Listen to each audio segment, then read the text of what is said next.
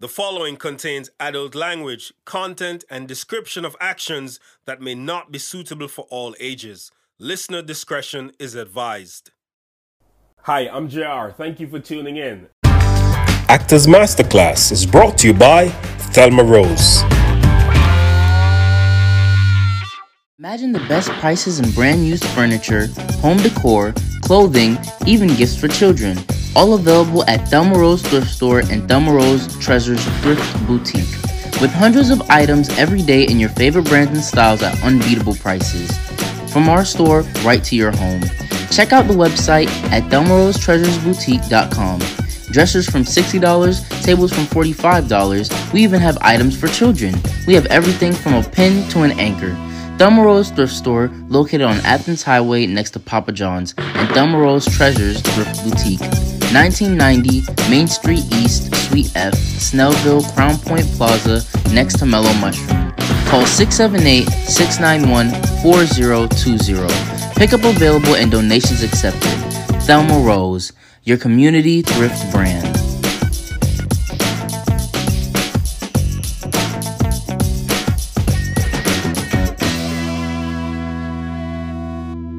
Hi, I'm Danae Grandison, and you're listening to the Actors Masterclass with J.R. Watkis. Hi. Hey. How are you doing? I'm good. I can't see you. Oh, you can't? Sorry. I'm seeing D. Grandison.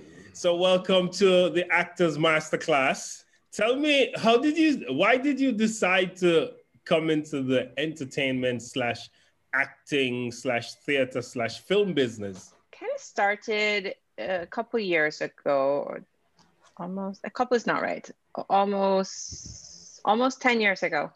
And I was asked, or it was thrown at me or recommended, hey, go back to school and take up film.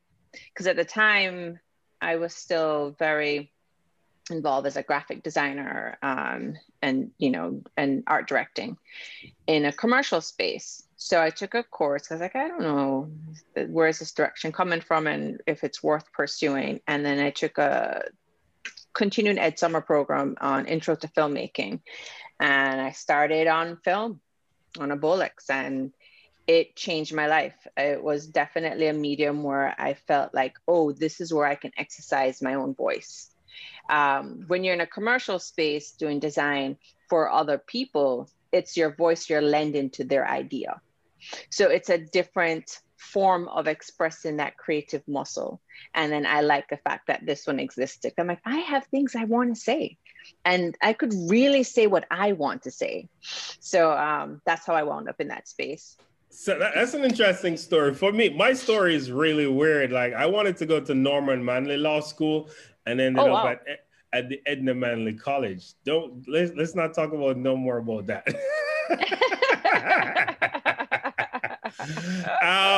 So what was that first thing that you did that made you know that, hey, this is it? We had to create, one of the takeaways of the class is, creating your own film.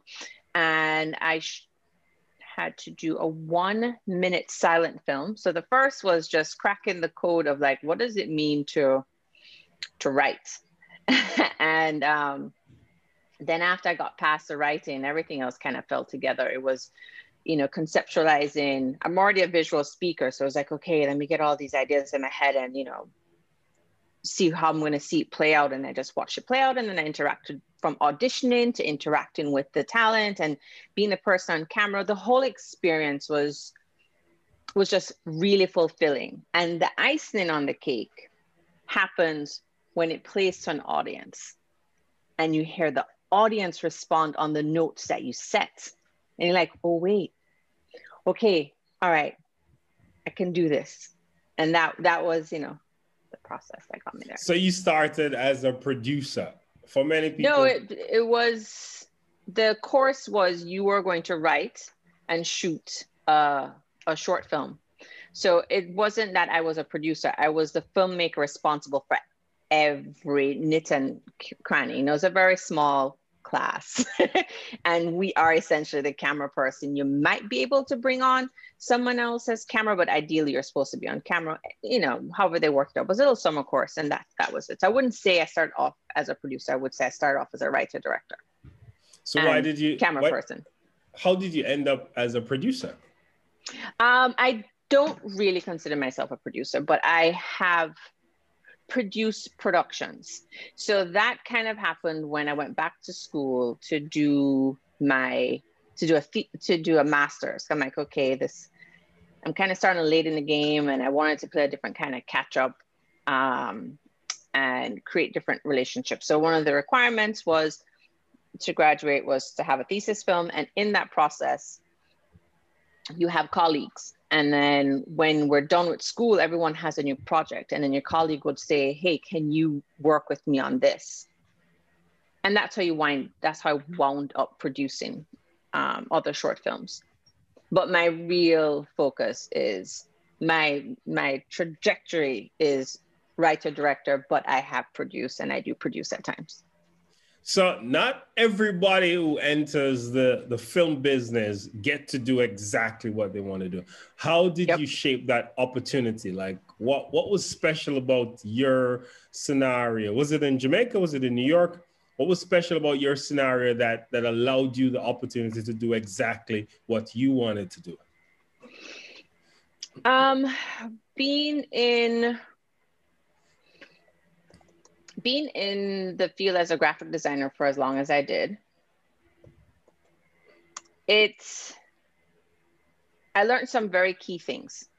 And one of the first things I learned in my very first interview when I graduated from college, however long ago that was. Which college was that? I went to, for graphic design and advertising, I went to Fashion Institute of Technology, AKA FIT. And when I left that school and I had my first interview, was it a job that I really wouldn't have been interested in? And the guy was just, you know, he was like my dad's friend. He became like a referral. And he sat me down and says, oh, you know, I like your portfolio and everything. And asked me what I really, you know, where I see myself. And he said, this is my first piece of advice I'm going to give you. I don't think this job is for you. But my advice to you is, as you move forward, choose your jobs carefully. Because whatever you do, and even if you get good at it, that's what people will always know you for, and that's what they call you for. And if that's not where you want to be, just be a little bit more pragmatic. So I've been in the design industry for however long, and I've done a lot of, played a couple bit of different industries, from magazine to music to finance and et cetera. And I really do try and make sure that I crafted that kind of name for myself and the skill set. So when I got into film, and at this point in my life, I'm like, I know I'm supposed to say yes to everything. So I tried everything, and I quickly figured out what I did not like. And I quickly understood what I do not want to be known for. And I just took the risk, and I would say no. I love that. I figured out what I did not like and what I want to be known for. I love that. I love that. I love that. I realize you've been using a lot of Jamaican talent in your production. I saw Kimberly Patterson, Jerry Benswick in your 2018 production. Tell me about that production and making films. Would you rather work with Jamaicans or Americans? And what's the edge? And what do you find with the Jamaican talent versus the American talent? First off, talent is talent. If it's raw, it's there. And if they give it to you, I don't find a distinction between countries in that sense. It was more the stories. So like my very first film that I did, the very, very, very first one, I shot with a Jamaican talent as well. Oh, coincidental. I knew her, Barrett McCauley. She's known from like Royal Palm Estates and way back then. She hasn't acted in years, but you know, I was doing this production. She said, I'll do it with you. Fast forward, a lot of my stories will always interweave some Jamaican thread. It's just in me. Like, I just think we have stories where they can either be on the island or off the island, and integrating these characters into my stories is something that I'm very invested in doing. So that's the best way I could answer that particular question. I enjoyed working in Jamaica, though. It was the first time I was shooting in Jamaica versus here, and that was an amazing experience. just being on a set where you hear your accents, it's home. And then to watch home just function like an awesome machine, and everyone just got things done. And it just felt, maybe I was just being too nostalgic, but for all the nostalgia that I was having, it was just a beautiful experience. Every night wrapped. Of course, as a director, I always wrap with, okay, what do I have to do the next day? But I got to really live off the high of the talent when I was dropping them home. Like, oh my God, that's such a great scene. I listened to DP. I'm like, oh yeah, I will soon join them. But I lived off of their high, and it always kind of confirmed that it was a good day. So working with Jerry was awesome as well, because being that he's also a seasoned director and actor. And when he could even turn to me and say on the final day, he goes, you got something. I was like, oh shit, that's a lovely honor to receive. So from young to old, older, or just more seasoned, it was refreshing and just humbling to continue to just receive good feedback, even on the work. How do you get your films funded? Begging. Just beg money.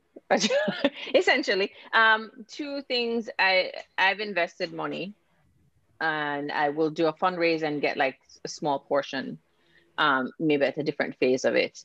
So like my thesis film was the mix of grants, my personal investment, and crowdfunding. Got like 1,000 or so off of that. The next one, my personal money as well, went to family, because this one, the one you're referring to, Unspoken, that I did with Kim and Jerry, I'm turning that into a feature. So that became more like I can kind of raise a stake and go to an investor and say, can you invest in me and this dream? So I got some investment money there to at least get the concept out, to which I did the festival run with, and I'm using it to give a snippet of what the story is. Nice. And these fundraisers, they happen in Jamaica or they happen overseas? Well, because I'm based here in New York. Okay, that's a fair question, because it's not one place. It's both places. So like even with this current film, Unspoken, the investor that helped me with the short film is based in Jamaica. So I am still looking to the island because it's a Jamaican story, and you're hoping Jamaicans would want to invest in their stories. And at the same time, I'm looking all over. I look in the US, I'm looking in the UK, I'm looking wherever opportunities arise where someone is looking to invest in a new story. And hopefully, this one is the one that they're like, oh, I love it, and I want to latch on. With streaming recently, this week, Amazon bought MGM for $9 billion. And I know that's going to open up an influx of intellectual property acquisition from both small creators and large studios in Hollywood. Are you focused on streaming and getting your stuff in streaming culture versus the traditional theaters? Especially now, yes. So I always was interested in streaming. I, of course, wanted to have a theatrical release. COVID manifested, and it kind of changed the playing field. Of course, I want to stream as well, because it gives me more global reach to the international market of Jamaican and Caribbean people that live worldwide. So it's easy, it's more access in that sense. So now with the uncertainty of like what theatrical release will mean, I'm not as, I must have my theatrical release first. Like, I don't think I'm as fixed on that being my must, but I definitely am like, I would love a streaming deal. Someone gave it to me. What? I'm gone. I wouldn't say no. Take it. And do you think the stories that you tell, because this is one of the problems that persons say that Jamaican themed films have, is that it's a smaller audience. Do you think, what's the ingredient that you put in your film to make sure that it has mass audience potential? I guess for me, the type of stories that I want to tell, I look at Jamaica and our motto is out of many, one people. So I kind of always feel like we've found a way to watch our ethnic group live and work in a certain way. And I think it's harmonious. I don't think it's always absolutely perfect. So I always have this idea, and you come to the States and then you kind of have to adjust, and like New York, I think it's an ideal melting pot. I get to meet more people from the world, but yet you can still see the divided lines. So I'm inspired to tell stories that really bring cultures together, and where we don't feel so rigidly divided that these stories can never integrate. I think it's time we heal as a world and stop seeing each other as separate people. So I would like to tell stories where I can always find very diverse characters. I also am currently drawn to stories of, they fall under the untold or the voiceless, and they're still relatable, because in all honesty, life happens to everyone. And we might all experience it in different ways, but these, if you're violated, glorified, whatever, everyone is experiencing within their own culture. So I think my stories are relatable in that sense. Just a character, I'm asking you to see this person in this light instead. So that's what I would like to bring to the screen when it's like my pet projects. What advice would you give to young people, especially who want to enter the business as actors, directors, producers, whichever role? What advice would you lay on them? Well, that's an interesting one, because it kind of stems, I would probably have to hear what their path is. Where do they want to wind up? I love to share any information or any knowledge I found along the way. And it kind of is more organic based on where someone is going. So outrightly, I want to tell more people to get up and just believe in their craft and their voice and find their voice. But at the same time, honor knowledge, and always find out ways to keep sharpening your tools. Actors, they have to go to workshops. They might not be working. They might not be on a project, but they keep exercising their tools. They find classes to take. They find ways to make sure they can step into a character and deliver. And it's a constant tool. You're always working. It's not like, you have it and it's done, right? And I believe the same thing for writers, directors. Find workshops to keep growing, because there's always room for growth. So I love to do that. Would you consider yourself as being in Hollywood? No, I want to be. I feel like a very indie filmmaker right now. A couple of times I've visited California. I'm like, whoa, I really do live in an indie world in New York. The energy, the way we speak, it feels different. I don't think I've ever I don't think I'm there yet, but I do feel that indie filmmaker spirit in my approach and the projects I've been doing and who I've been working with, if that answers. And that makes it easier for you to use foreign talent because they don't have to be a part of the unions, etc. Okay, so now that becomes like a different challenge, right? Because it depends on who your investor is. So if you are looking for an investor that's going to put X, Y money, and if they understand the industry to some extent, they will be motivated by the talent. And some people, even if they don't, they're just motivated by the talent. Jamaica would be motivated by Jamaica. They would be happy to see Jamaicans behind it. I found here, and because I'm a little bit of a stickler for wanting to have, if I'm doing a Jamaican story, for wanting to have Jamaicans, I will go and I will do my research and I will find out who is Jamaican and reach for that performer and want that person that's in a noteworthy space if it's what I need for Hollywood to green light me. So I will play within the parameters. And I have been doing that even with this feature film, like when I put together my lookbook and my dream cast. So I do have that there in place, but I'm definitely honoring wanting a Jamaican actors to play the roles if I could have my way. Okay. And what do you want to see? Like, where do you want to go? Where do you want to take your company, your production company? Like, what's next for you? I guess I'm a little bit of a realist as well, because I remember when I graduated from my master's program, my classmates would be like, "So, Danae, would you do TV and commercials?" I said, "Yes, I would like to eat. I don't think everybody makes a movie every 3 months."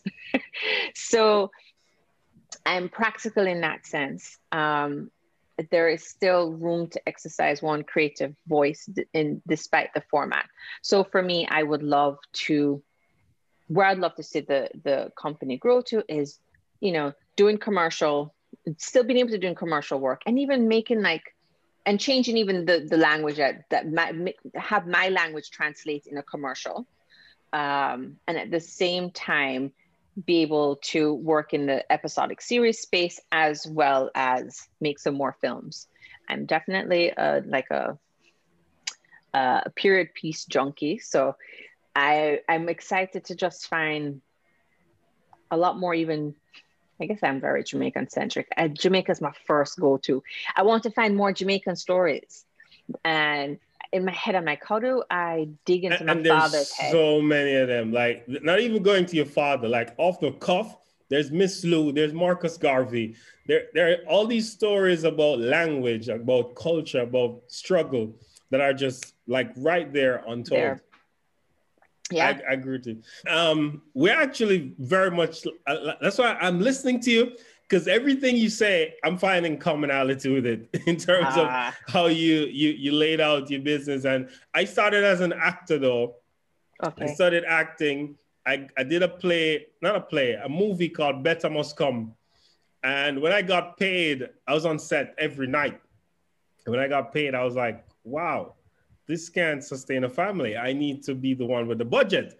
And it was at that moment I decided that I need to be a producer. I need to control the narrative. I need to tell my own stories. And I too have been in advertising. I've been in all parts of the movie business, making films, all of that. So I do truly appreciate your journey and where you are. And that's why I started this podcast, to hear from people and have them tell their stories so that other people can learn that to become an artist, we have to be entrepreneurs. Yes. It's like the deal that we sign up for is you have to run your own show, or is people going to run you? Yeah. My last question is less of a movie question and more of a music question. Okay. As a Jamaican, what kind of music you listening to? Like right now, every now and again, it just drop for the old days of my years of 18 and 19, which really took me back to Fresh Vegetable, or I go way back there sometimes. Putting that dance mix in, your old school Bojo, your old school Beanie, and even something as Uptown Ranking. Like I've been finding myself in that little sweet, just like easy sway in this present moment. But when I catch a tune, I kind of feel a little removed at times from just being so far, and I don't turn on the radio. I really have to kind of just rely on me discovering something. If I'm on IG or I'm listening to something, sometimes my son, I happen to have a 18-year-old son, he will play a tune or I'll catch something. I'm like, oh, that sounds cool. And I start deep diving into what's current. But I generally kind of live in my high school days a lot. Super cool. Super cool. Thank you so much, Danae. Thank you. You've been doing well. I looked up all your reels and stuff, and I'm very proud of you. And I believe a lot of people will be too. Oh, thank you. Your lips are God's ears, please. Yeah. Thank you so much. I hope to meet you soon and to work with you one day. I would love that. All righty. Let's keep in touch. All right. Yes, please. All right. Thank you so much.